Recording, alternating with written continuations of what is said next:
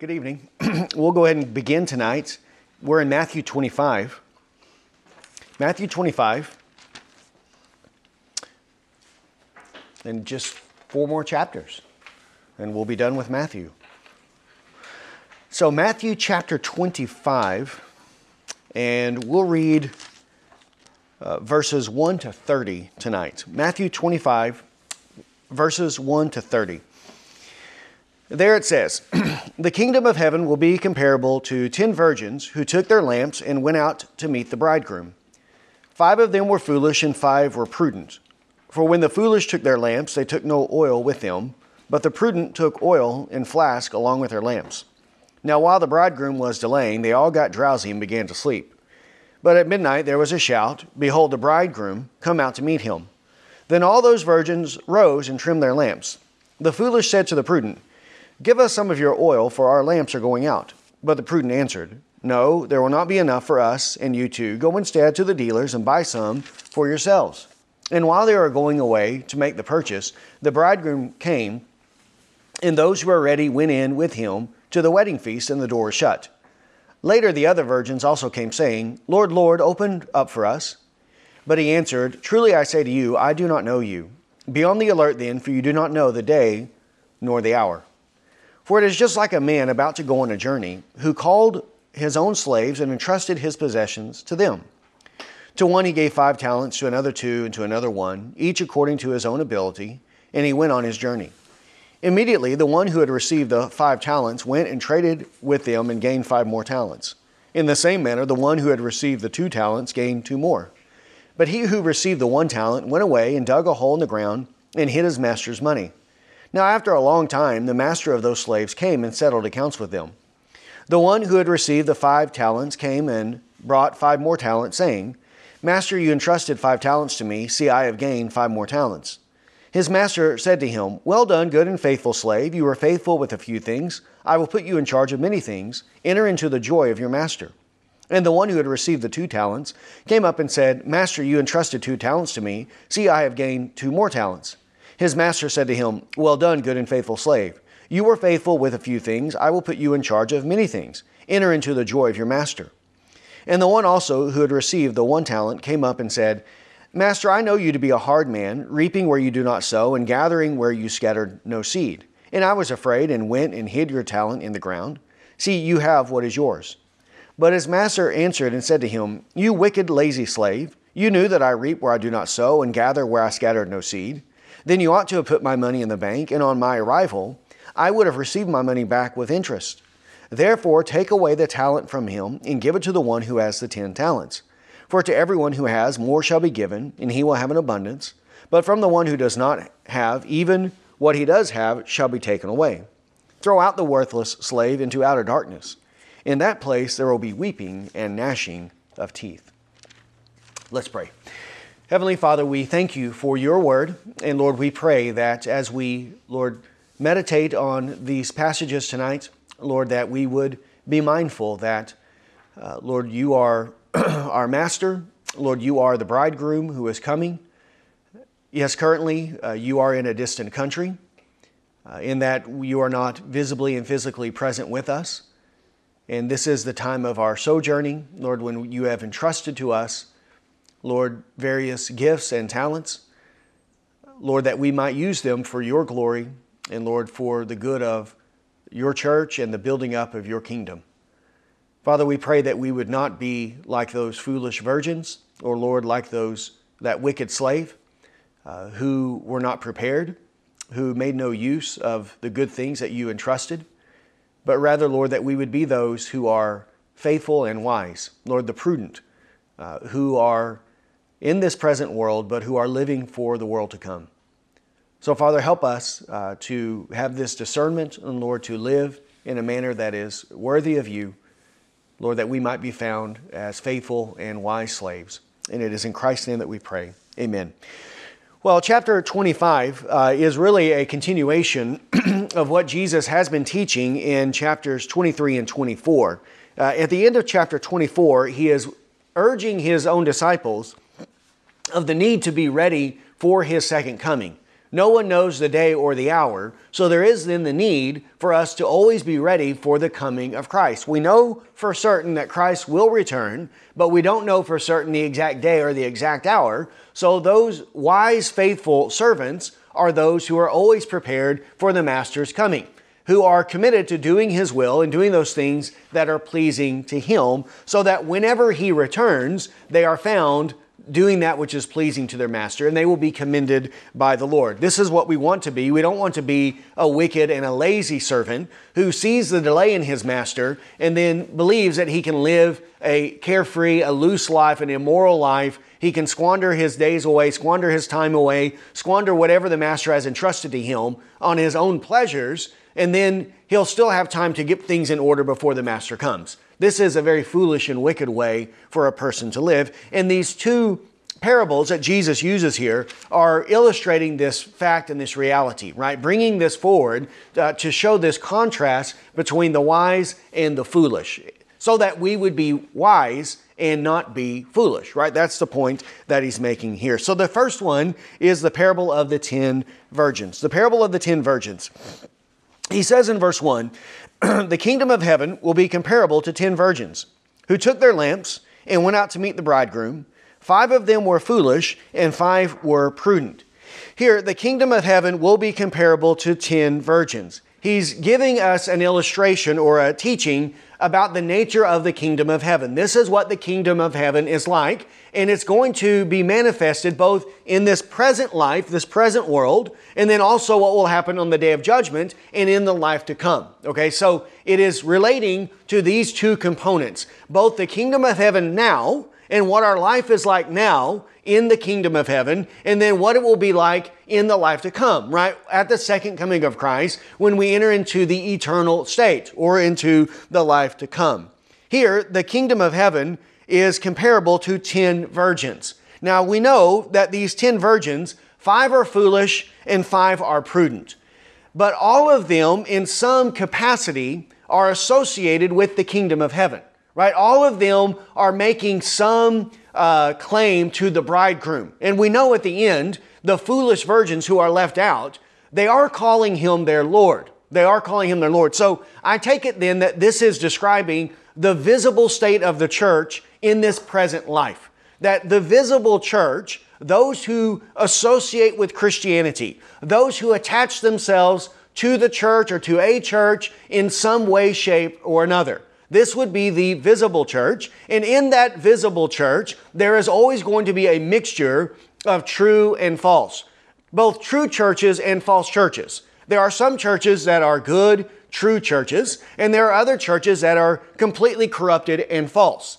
But then even within the true churches, there are going to be a mixture of true believers, and then there will also be false believers, false brothers, who will come in among us, who will come in even to those good churches. And yet, what they are, the true and the false, will be manifested both in this life, but also primarily on the day of judgment. Okay, so that's the way I take it, that the visible church during this present life, and then what will be manifested in the age to come. And here there is this mixture of wise and foolish in this life. There are some who claim to be Christians. They say that Christ is their Lord, and they mean that sincerely and truly. And this is the wise. Then there are those who claim to be Christians, who say that Christ is their Lord, but they do not mean that with sincerity, and these are the foolish virgins. In Matthew 13, verses 47 to 50,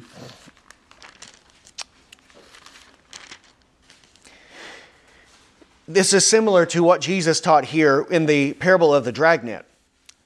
13:47, again, the kingdom of heaven is like a dragnet cast into the sea and gathering fish of every kind.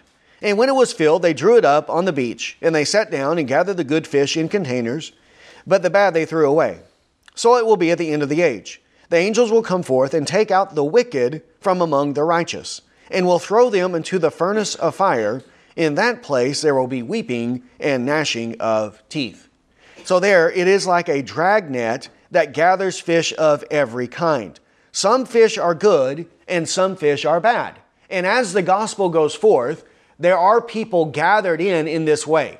Some are good, they're sincere, they're true believers, but then others are bad. A clear example of this would be even the disciples of Christ. Some were good, the 11, and then one was bad, that being Judas Iscariot. And then even in the early church, we know that there were some that were good, such as Stephen, such as Barnabas, such as those kinds of men, and others that were bad, such as Ananias and Sapphira. Right? This is the way it is, and this is the way it always will be. So here, the wise virgins are true believers, and the foolish virgins are false believers. But those who attach themselves to the church in some way, or to Christianity or to Christ, in some manner in this present life. Then verse 3. It says, "For when the foolish took their lamps, they took no oil with them, but the prudent took oil in flasks along with their lamp." Here, the fools are distinguished from the wise. And the way that they're distinguished is that the wise, they're prepared for the coming of the bridegroom.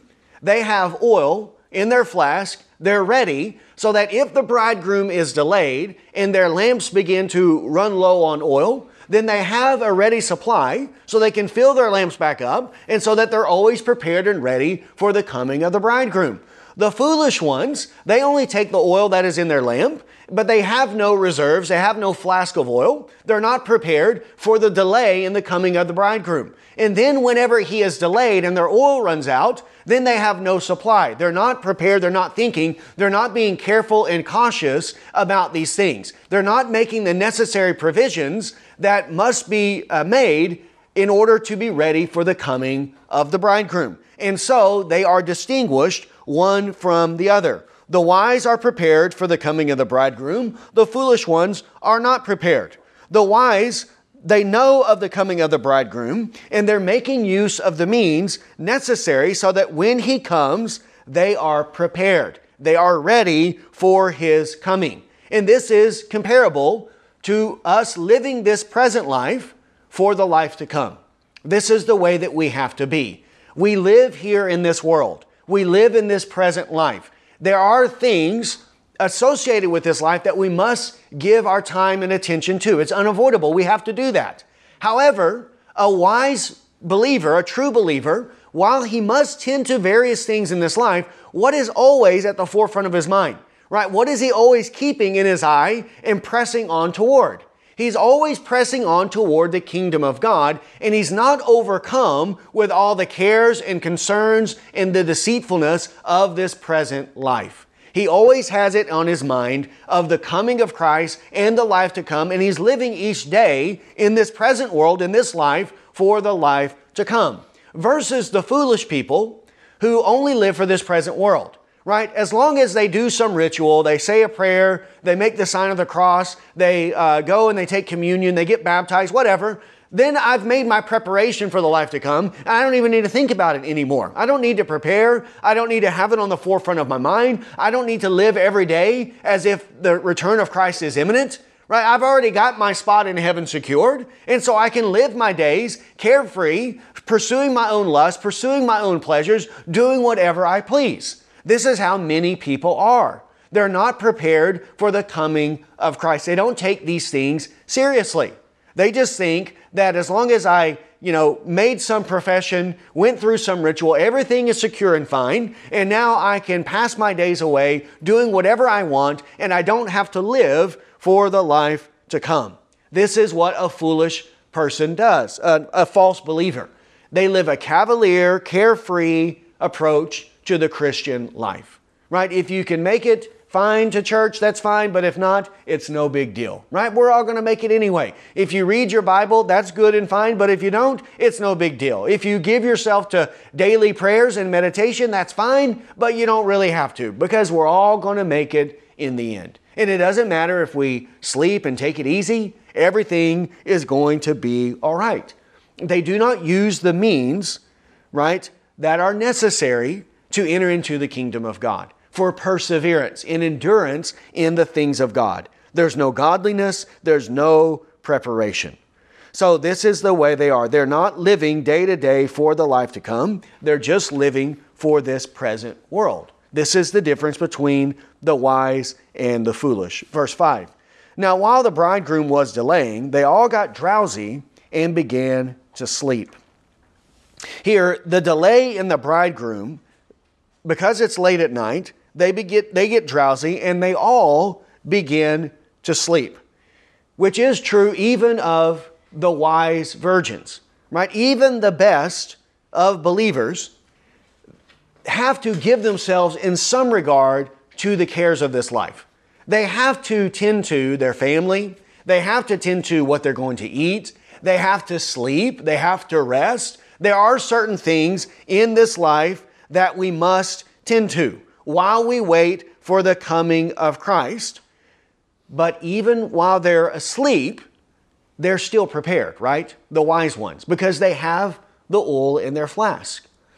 The foolish ones, while they sleep, they're not prepared, right? This is the difference between the two. So while we wait for Christ to come, we are to live for the life to come.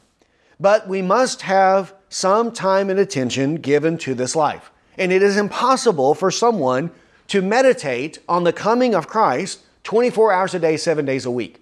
We don't have the capacity to do that, right? The spirit is willing, but the flesh is weak. And there, the flesh doesn't mean the carnal flesh. The carnal flesh isn't weak. The carnal flesh is evil and opposed to the things of God. But even our flesh, just our body itself, is weak, right? We don't have a spiritual, powerful body. The body we now possess is filled with weakness, the natural body we have, and we don't have the capacity, no one has the capacity to read the Bible 24 hours a day, 7 days a week. It's impossible. It's very difficult for someone to even read the Bible for an hour straight without their mind drifting here and there, or to pray for long periods of time without being drowsy or sleepy, or your minds being scattered and wandered. It's very difficult to do. And this is the way it is in this life. And that's what it is even for the wise ones. Even they sleep in a sense, but even while they sleep, because of the weakness of the flesh, they're still prepared for the coming of Christ. Though they have to give attention to the areas of this present life, they do not get weighed down by them. They're not preoccupied with this world. They're not overcome with this world so that they lose their fervor and their focus on the imminent return of Christ. The wise virgins are always prepared for the coming of the bridegroom. The fools, on the other hand, are overwhelmed with these things. They become overcome with the cares, with the pleasures of life, so that they fail to be prepared for the coming of Christ. Back to Matthew 13. Matthew 13, verse 22. Matthew 13, 22 says, "And the one on whom the seed was sown among the thorns, that is the man who hears the word, and the worry of the world and the deceitfulness of wealth choke the word, and it becomes unfruitful." There, it is specifically the worry of the world and the deceitfulness of wealth. And this is the foolish virgins. They are overcome with sleep, being the things of this present world. And they're not prepared for the coming of Christ. Then verse 6, 25:6. "But at midnight there was a shout, 'Behold, the bridegroom, come out to meet him.'" Here, when the bridegroom comes, it happens suddenly. It happens quickly. There's no advance warning. It's just all of a sudden, the bridegroom is here, and now it's necessary to take the next step, right? To go on to what has been established and what is next in the coming of the bridegroom, which is going out to meet him. There isn't time. They don't announce an hour in advance, the bridegroom will be here in an hour. So everyone wake up and make sure you got everything that you need and make sure that you're ready for his coming. There is no warning given. It's just suddenly he appears, and when he appears, now you must be ready and prepared. And if you're not, at this point, it is too late, right? And this is similar to what Jesus taught in Matthew 24, verse 42. 24:42. "Therefore be on alert, for you do not know which day your Lord is coming." And then verse 50. "The master of that slave will come on a day when he does not expect him, and an hour which he does not know." And this is how it will be with the coming of Christ. He will come suddenly, right? Suddenly, quickly. He will come in this way. And then when he comes, when he is revealed, then it's too late at that point to make any preparation for his coming. You're either prepared or you're not whenever he shows up. And if you're not prepared, then you're in trouble. So what is the solution? Be prepared, right? Be ready and stay ready for the coming of the Lord. Then verses 7 to 9. Then all those virgins rose and trimmed their lamps. The foolish said to the prudent, "Give us some of your oil, for our lamps are going out." But the prudent answered, "No, there will not be enough for us and you too. Go instead to the dealers and buy some for yourselves." Here, when the coming of the bridegroom, it arouses all of these virgins from their slumber, right? From their sleep. And now they must give attention to their duties, to what it is that they must do in order to be prepared for his coming, which is here described in the trimming of their lamps. The foolish say to the prudent, "Give us some of your oil." The prudent ones are able to trim their lamps. They're ready for the coming of the bridegroom because they have the oil in their flask. So they're able to do that. But the foolish ones don't have any reserves, and their lamps are going out, and they don't have any oil to trim their lamps. And so they're asking the prudent ones, "Give us some of your oil so that we can also trim our lamps." And here, the appearing of Christ reveals the lack and the scarcity of the 5 foolish virgins. When he appears, they now come to see and realize what they are lacking, their want, that they are destitute, that they are in need. But now it's too late because there is no remedy that is available to them. They did not take care during the favorable day, right? Which is a key. This also goes back to what we've been studying in Hebrews chapter 3 and 4. When is the day of salvation? Today is the day of salvation. The second coming of Christ is not the day of salvation. At that point, the day of salvation comes to a close, and now it is the day of judgment. And now we will all stand before the coming of the Lord. And the time that we prepare for that day of judgment is during the day of salvation, during the favorable day, while we wait for the Lord. This is the time in which we are now living. It is the time of our sojourning. It is a favorable day for us because Christ is being patient, not willing that any of us should perish, but that all of us would come to repentance, and that we would all be prepared and make use of the many gifts and blessings that he has given to us for the building up of his kingdom, for our own benefit in the life to come. It is the time for us to work and to be faithful to the Master and to do his will. Right? This is the time in which we now live. 2 Corinthians chapter 6. 2 Corinthians 6, verses 1 and 2.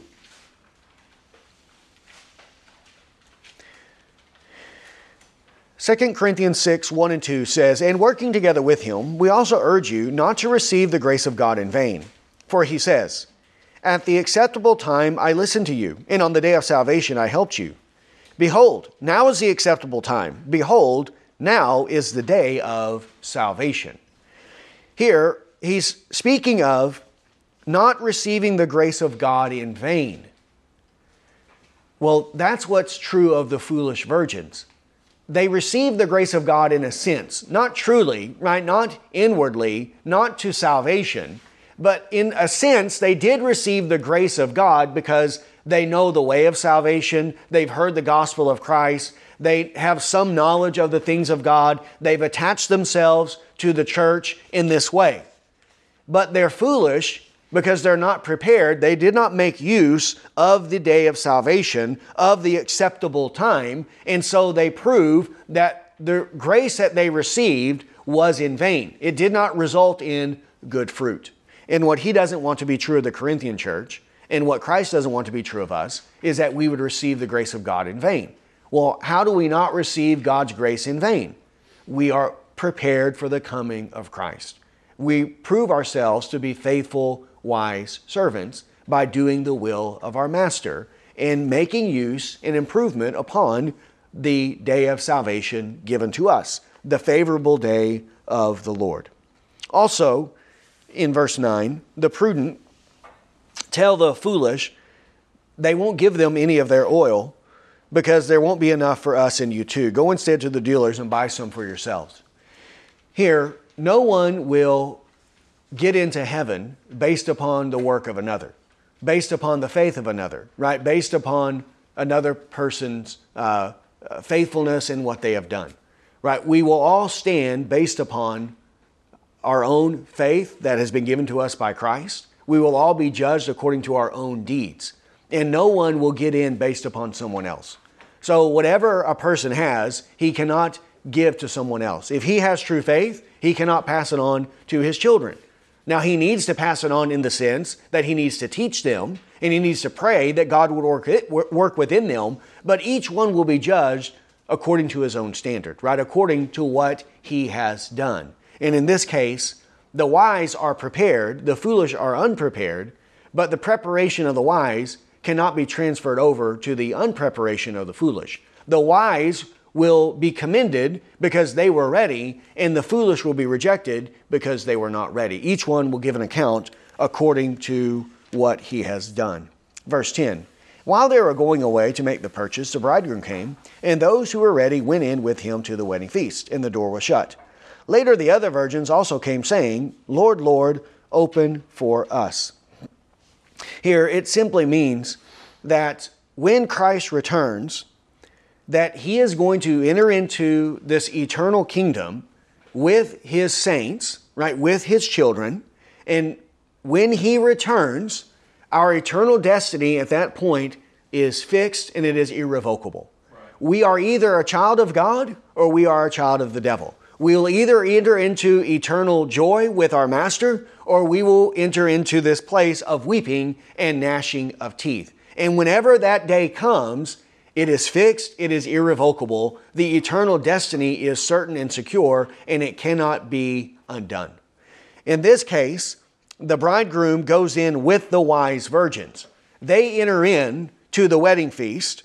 The other virgins who were not ready, they did not enter in with the bridegroom, but now they're knocking on the door saying, Lord, open up for us, but it's too late. It's too late. They've already gone in, and he says in verse 12, I do not know who you are. Truly, truly, I say to you, I do not know you. This is the same as Matthew chapter 7. Though they claim to know him, he says, I don't know you, right? Which is the greater part of our salvation. Yes, it is true that we've come to know God, but why have we come to know God? Because he knows us. He comes to know us, and then we come to know him. And if he doesn't know us, then we don't know him. Even if we say we're a Christian, even if we say that Jesus is our Lord, even if we've been baptized or circumcised or whatever other ritual a person may go through, if they're a member of a church, none of those things matter if Christ does not know us as his sheep, as one of his people. He being our God and we being his people. This is what is necessary. Matthew 7:21. Not everyone who says to me, Lord, Lord, will enter the kingdom of heaven, but he who does the will of my Father who is in heaven will enter. Many will say to me on that day, Lord, Lord, did we not prophesy in your name, and in your name cast out demons, and in your name perform many miracles? Then I will declare to them, I never knew you. Depart from me, you who practice lawlessness. So here is the same as this passage. The foolish virgins, the five, when they ask the Lord to open up for them, he responds that he doesn't know who they are. I don't know you, and you have no part in my kingdom. Then verse 13, the application. Be on alert then, for you do not know the day nor the hour. The application is to be on alert, to be watchful, to be ready, to always be ready for the coming of the Lord, for the imminent return of Jesus Christ. And how are we to be ready for his return? By being faithful to him, by doing his will, by living this life for the life to come. This is back to Matthew 24, 42 to 44. Therefore, be on alert. You do not know which day your Lord is coming. But be sure of this, that if the head of the house had known at what time of the night the thief was coming, he would not he would have been on alert and would not have allowed his house to be broken into. For this reason, you also must be ready. For the Son of Man is coming at an hour when you do not think he will.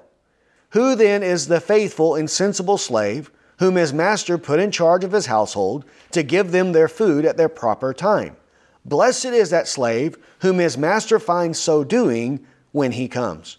Truly I say to you, he will put him in charge of all his possessions. The way that we are prepared, the way that we show that we are on alert, is we're always doing his will. We commit our life to doing the will of our master, and that this is what is true of us. Now, of course, in this life, none of us can do his will perfectly because of our sin, indwelling sin, because of the weakness of the flesh. We all stumble in many ways. However, it can be said of us that our desire, what we long for, what we are striving for, in some measure and capacity, that we do desire to do the will of God. And we are trying to be faithful to him and to be good, faithful slaves of Christ. And this is the way that we ought to live. All right, verse 14 to 30. Now another parable used to describe the second coming of Christ. For it is just like a man about to go on a journey, who called his own slaves and entrusted his possessions to them. To one he gave 5 talents, to another 2, and to another 1, each according to his own ability, and he went on his journey. Here is another parable used to describe this, the way it is now in this present life. Christ is gone on a long journey, and then what it'll be when he returns at the second coming. And then how it is that we're to live in this present life while we anticipate the coming of our Lord. Here, it's like a man about to go on a journey. Obviously, the man here is Christ. Christ is the one who is the head of the household. He is the one who is going on a long journey. And he has gone on a long journey. He's journeying all the way to heaven. And he's right now sitting at the right hand of God the Father. He's gone to a distant country, to a heavenly country. But will he not come back one day for us? He is going to return to this country, right? One day. And when he does, then he will give his recompense according to what is revealed. So he's going on the journey. The man is Christ. The slaves are professing believers.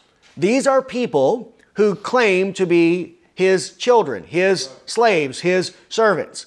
We're not talking about pagans, idolaters, Muslims, Hindus, Buddhists. They have no association with Christ. Though, of course, they will be judged when Christ returns. But here specifically, he's talking about those who are his disciples, those who are claiming to be his followers, believers, his children. These are the slaves. Then the absence is this time between the ascension of Christ and the second coming of Christ, which is the present state of things that we find ourselves in now. The kingdom of heaven is among us now, but it's in this hidden way, right? It's not in its full and final form. The king has gone off to the distant country, and we are waiting for his return. And while we wait for his return, he has entrusted possessions to us, right? This is what he does. He entrusts his possessions to his slaves. One, he gives 5 talents, another 2, and to another 1, each according to his ability. Christ has entrusted very precious possessions to the church, to believers, right? To each and every one of us. The greatest of these is the gospel of Jesus Christ. He has given the gospel to us, and it is under our care, and we are to make improvement on it. Not that we improve on the message, but we are to preach it and to teach it to others so that they come to know the gospel of Jesus Christ. And we are to do this faithfully. He has entrusted this message of salvation to us so that we might tell it to others and speak it to others and speak of His Word. So the precious truths of God's Word that make a man wise unto salvation through faith in Christ Jesus. This is one of the possessions or gifts that Christ leaves to us in this present world. 2 Corinthians chapter 4, verses 1 to 7 describes that. 2 Corinthians 4, verses 1 to 7. Says, "Therefore, since we have this ministry, as we receive mercy, we do not lose heart. But we have renounced the things hidden because of shame, not walking in craftiness or adulterating the word of God, but by the manifestation of truth, commending ourselves to every man's conscience in the sight of God. And even if our gospel is veiled, it is veiled to those who are perishing, in whose case the God of this world has blinded the minds of the unbelieving, so that they might not see the light of the gospel of the glory of Christ, who is the image of God. For we do not preach ourselves, but Christ Jesus as Lord, and ourselves as your bondservants for Jesus' sake. For God, who said, 'Light shall shine out of darkness,' is the one who has shown in our hearts to give the light of the knowledge of the glory of God in the face of Christ. But we have this treasure in earthen vessels, so that the surpassing greatness of the power will be of God and not from ourselves." This treasure is the light of the glory of Christ, the light of the gospel that God has revealed to us. And now that gospel message, that light has been entrusted to earthen vessels. It's been given to us to be the mouthpiece, to be the messengers in this present world of the gospel of Christ. This is one of the possessions that Christ gives to His children, right? To those who claim, who are believers and who say that they are His disciples.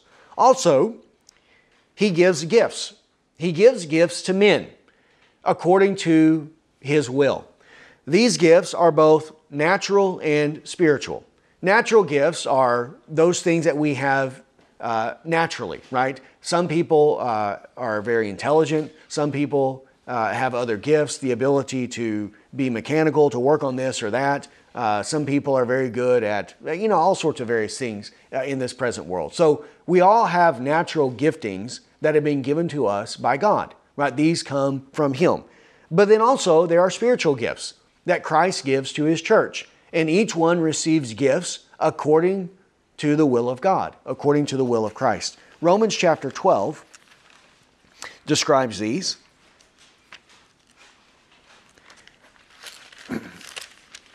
Romans 12, verses 3 to 8. Says, "For through the grace given to me, I say to everyone among you not to think of more highly of himself than he ought to think, but to think so as to have sound judgment, as God has allotted to each a measure of faith. For just as we have many members in the body, and all the members do not have the same function, so we who are many are one body in Christ, and individually members one of another. Since we have gifts that differ according to the grace given to us, each of us is to exercise them accordingly. If prophecy, according to the proportion of his faith; if service, in his serving; or he who teaches, in his teaching; or he who exhorts, in his exhortation; he who gives with liberality; he who leads with diligence; he who shows mercy with cheerfulness." So here, these are gifts that belong to Christ, and He distributes in His church through the working of the Holy Spirit. And these gifts are given according to the grace of God, the grace given to us. These come from His grace. They're not our own. They are His possession. He gives them to us, and then we are to use them accordingly. And for whose benefit are they given? Are they for our own benefit? Are they for our own self-promotion, for our own ability to make money and have pleasures and comforts in this life? They're for His glory, and then for the good of our brothers. This is why we are supposed to use them. Also in 1 Corinthians chapter 12, 1 Corinthians chapter 12, verses 1 to 11, teaches the same thing. 1 Corinthians 12, verse 1. "Now concerning spiritual gifts, brethren, I do not want you to be unaware. You know that when you were pagans, you were led astray to the mute idols, however you were led. Therefore I make known to you that no one speaking by the Spirit of God says Jesus is accursed, and no one can say Jesus is Lord except by the Holy Spirit. Now there are a variety of gifts, but the same Spirit. And there are varieties of ministries, and the same Lord. There are varieties of effects, but the same God who works all things in all persons. But to each one is given the manifestation of the Spirit for the common good.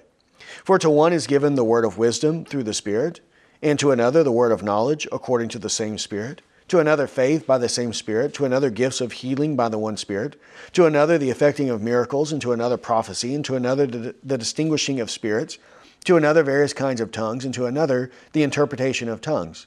But one and the same Spirit works all these things, distributing to each one individually, just as He wills. Right. So these gifts are distributed by the Spirit as He wills.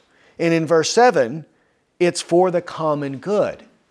Not for my own good merely, but for the common good of the church, of the body of Christ. So these spiritual gifts are these possessions that Christ entrusts to His slaves.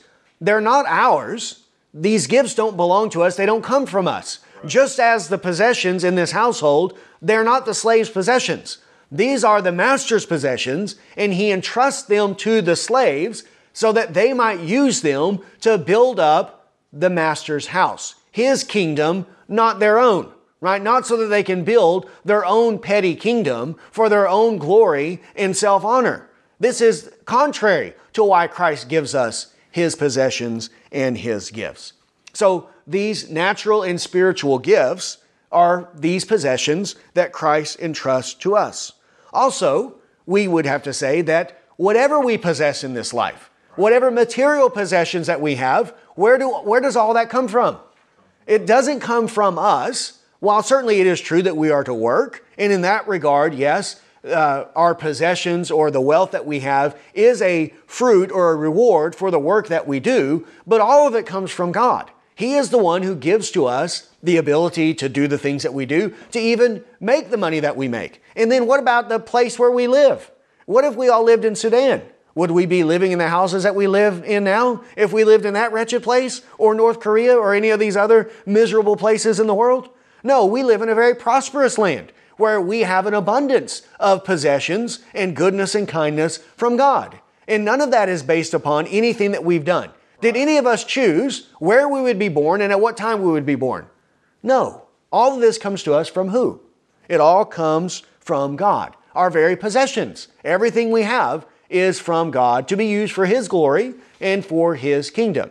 Our very life that we have, He is the one who gives to all mankind life, breath, and all things, according to Acts chapter 17. So even our very life that we have has been given to us by God. So who are we to use it for? For His benefit, right? It is His possession. He has entrusted it to us, and we are to use it for His glory. Everything we have, our children, these are possessions that God has given to us. And we are to use them, to improve them for the building up of His kingdom, not our own, right? Everything that we have has been given to us by God for His glory and for the building up of His kingdom. And this is the way that we ought to be, right? Whatever has been entrusted to us by God is not for our own pleasure or for our own glory, but to be used for His glory and for His kingdom. And here also notice in verses 14 and 15, He gives to each according to his own ability. Right? He doesn't give to all of these servants the exact same amount. The one gets 5 talents, the other 2, and the other 1, according to their own ability. And this is the way that Christ does in His church as well. Not everyone has the same measure of faith. Right. Not everyone has the same spiritual gifts. Not everyone has the same amount of possessions. Not everyone has the same amount of children. God gives according to His own will, according to the ability of the person. So not all have the same gift and not all have the same measure. But God assigns to each according to His will. And then our responsibility is to be faithful with what God has given to us. Right. And not to say, well, look, I was given 5, so I must be better than all these people. No, I will be judged based upon what God has given to me, not based upon what He's given to you. And you won't be judged based upon what He's given to me. You'll be judged based upon what He's given to you. And if He has given to someone uncommon abilities, uncommon faith, well, then they'll be held to a higher standard. Then they have all the more reason to use those things for the glory of God. And if one rises and comes to a position of more prominence, well, then he will be judged accordingly, all right, according to that. And if someone has a lowly position, then he will be judged accordingly. Right? But each of us will be judged based upon what?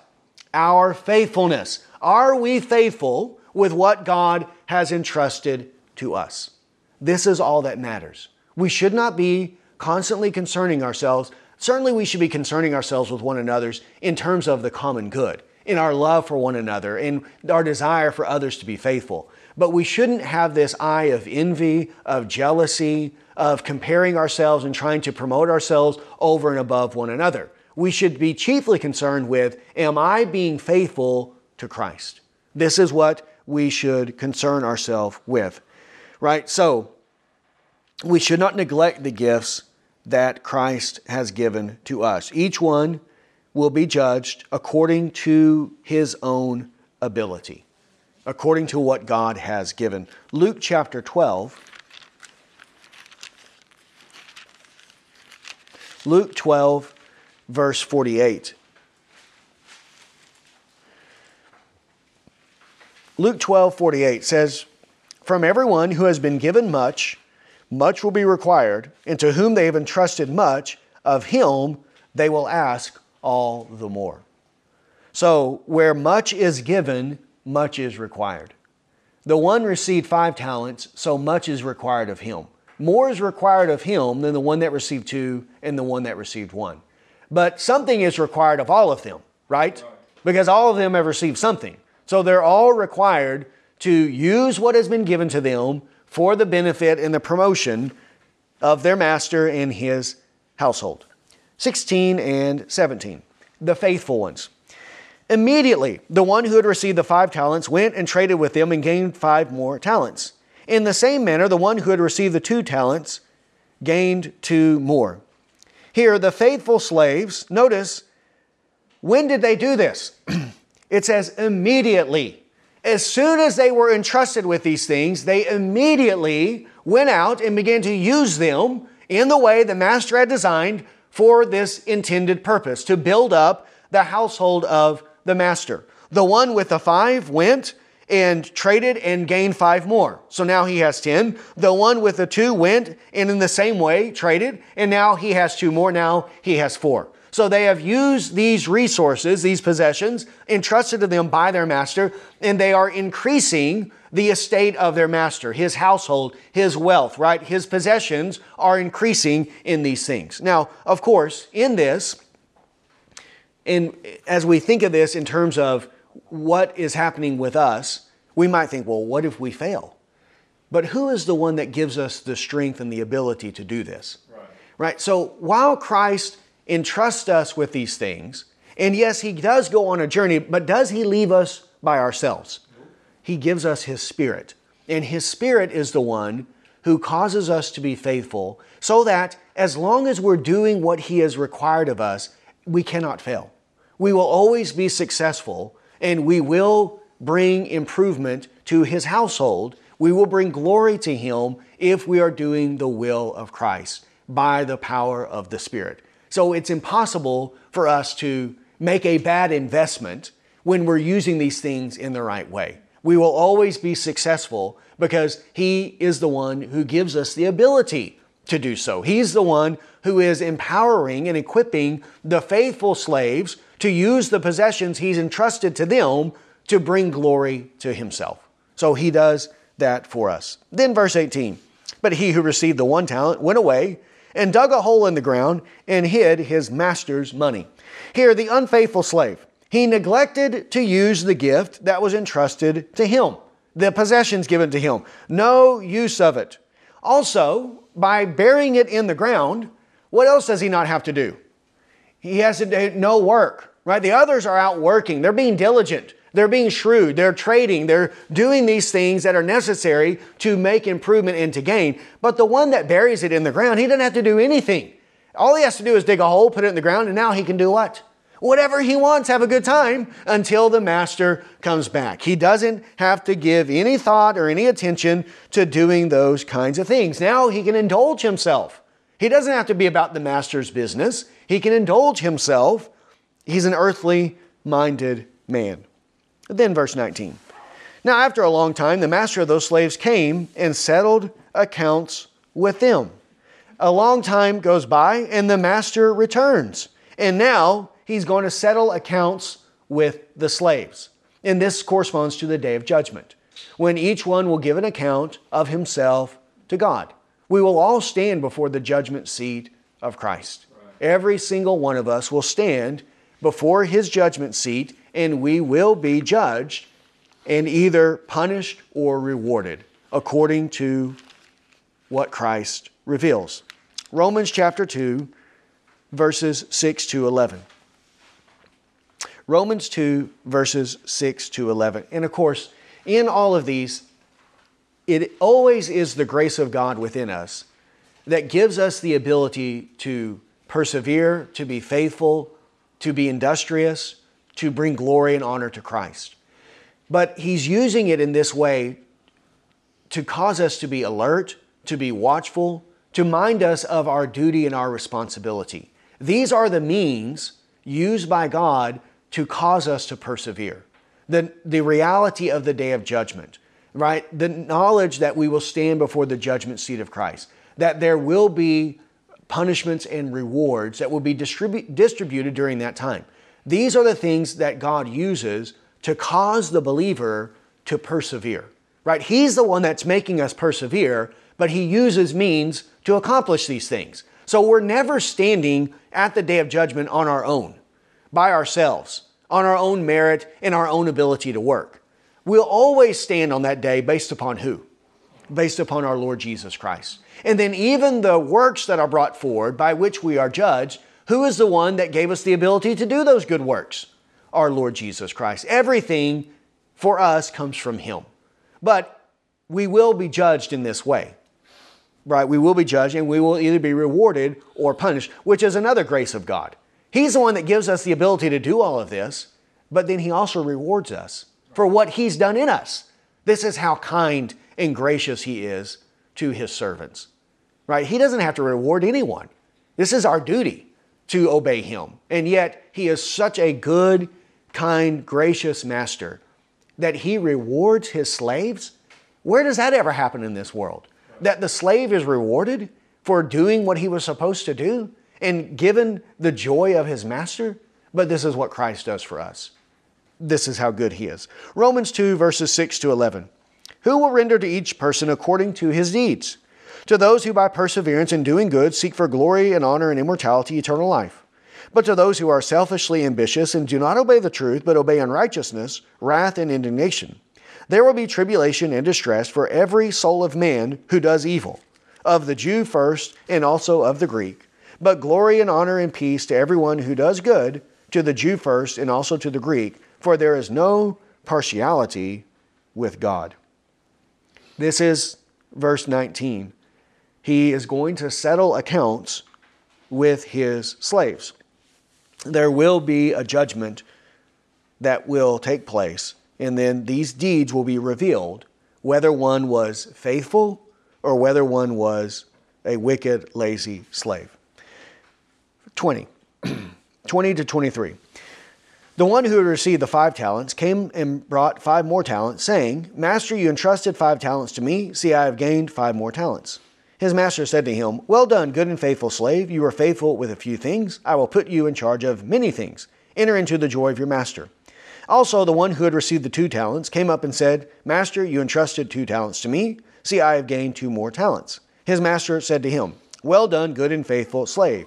You were faithful with a few things. I will put you in charge of many things. Enter into the joy of your master. Here, the account of the faithful slaves. They are commended by their master for their faithfulness, because of the faithfulness by which they discharged and used the possessions, the gifts that were given to them by their master. This is what will happen to the true believer on the day of judgment. They will be commended by Christ by being good, wise, faithful slaves. Again, this is a great honor to have Christ say to you, Well done, good and faithful slave. Even though He's the one that made us into a slave of His, and He's the one that equipped us for the entirety of our life to be able to do anything that is good and wise and faithful. It all comes from Him, and yet He gives to us, He confers this great honor, this glory to His slaves, as if it came from us, as if it originated in us, even though it came from Him. This is the way that God works in us. He does it, and yet here, though of course ultimately it always ends in praise to God, they do receive a commendation from their master because of their faithfulness. And this is the same that Jesus says, that if we confess Him before men, then He will confess us before His Father and before His holy angels. But if we deny Him before men, He will deny us before His Father and before His holy angels. Is that not a great honor to be commended by Christ, right, before the Father and before the angels? That this servant here, this man, he was a faithful and wise servant. He did my will while he was on earth also. Do any of the slaves perfectly do His will? Do any of us ever do that? But notice here, they are commended for being faithful slaves, right? They're commended in this way, even though it is a mixture of faithfulness and unfaithfulness for us in this life. We still will be commended by Christ because all of our sins are taken away. They're taken away by the blood of Christ.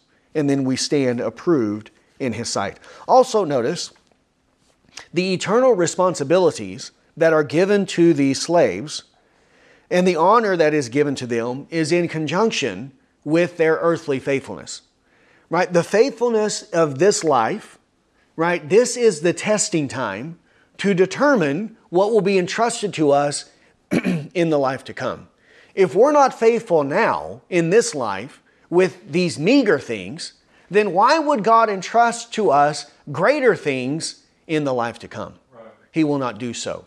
So our faithfulness now will be what is used to determine the responsibilities, the honor, the glory that we will receive in the life to come.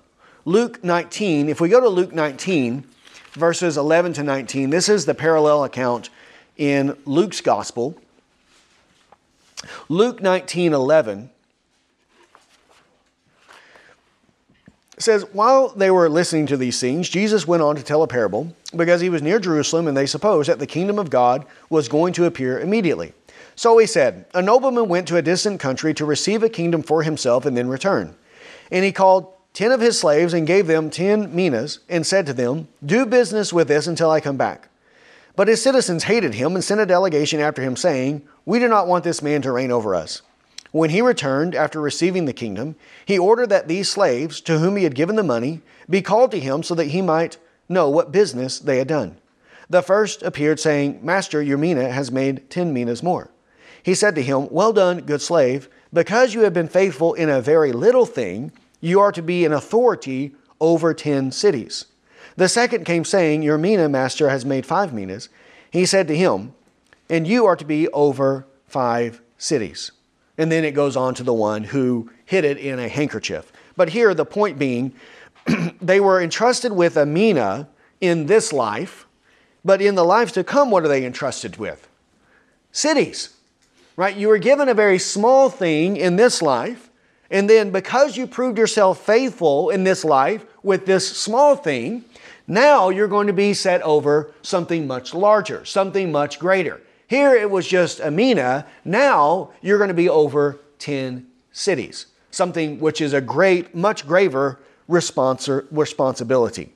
The mina, the talent, right? These correspond to the gifts, the possessions that Christ gives to us in this present life.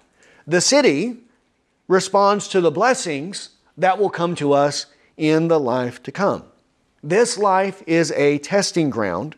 And what God gives to us in this life, no matter how great that gift may seem to us, is nothing. It is very small in comparison to what He will give, what He will distribute to His children in the life to come. But we must prove ourselves faithful now. Be faithful in the little things that God has given to us now, and then in the life to come, He will entrust to us greater things. Even greater things then. This also corresponds to Luke chapter 16. Luke 16, verses 10 to 13, Jesus makes this comparison in relationship to money. Luke 16, verse 10. He who is faithful in a very little thing is faithful also in much, and he who is unrighteous in a very little thing is also unrighteous in much. Therefore, if you have not been faithful in the use of unrighteous wealth, who will entrust the true riches to you? And if you have not been faithful in the use of which is what is another's, who will give you that which is your own? No servant can serve two masters, for either he will hate the one and love the other, or be devoted to one and despise the other. You cannot serve God and wealth. Here, the wealth is the very little thing. And if we're not faithful with these little things in this life, then why would God entrust to us true riches, eternal riches in the life to come? When we know whatever we have in this life is temporary. It is only momentary for this present life, but what we will receive in the life to come is eternal. Well, that's the testing ground. If you're not faithful in the little, then why would He entrust to you much greater things in the life to come? So, this is why we have to be faithful to Christ. We must do His will and be faithful to Him. And again, this faithfulness never originates in ourselves. It all comes from the grace of God. So whatever measure of faithfulness, whatever ability to do His will and to bring glory and honor to Him, all of it comes to us from Christ. What do you have that you have not received? It all originates from Him. Okay, then verses 24 and 25. And the one also who had received the 1 talent came up and said, Master, I knew you to be a hard man, reaping where you did not sow, and gathering where you scattered no seed. And I was afraid, and went away, and hid your talent in the ground. See, you have what is yours. Here, the account of the unfaithful slave. He uses lame excuses to justify his own laziness.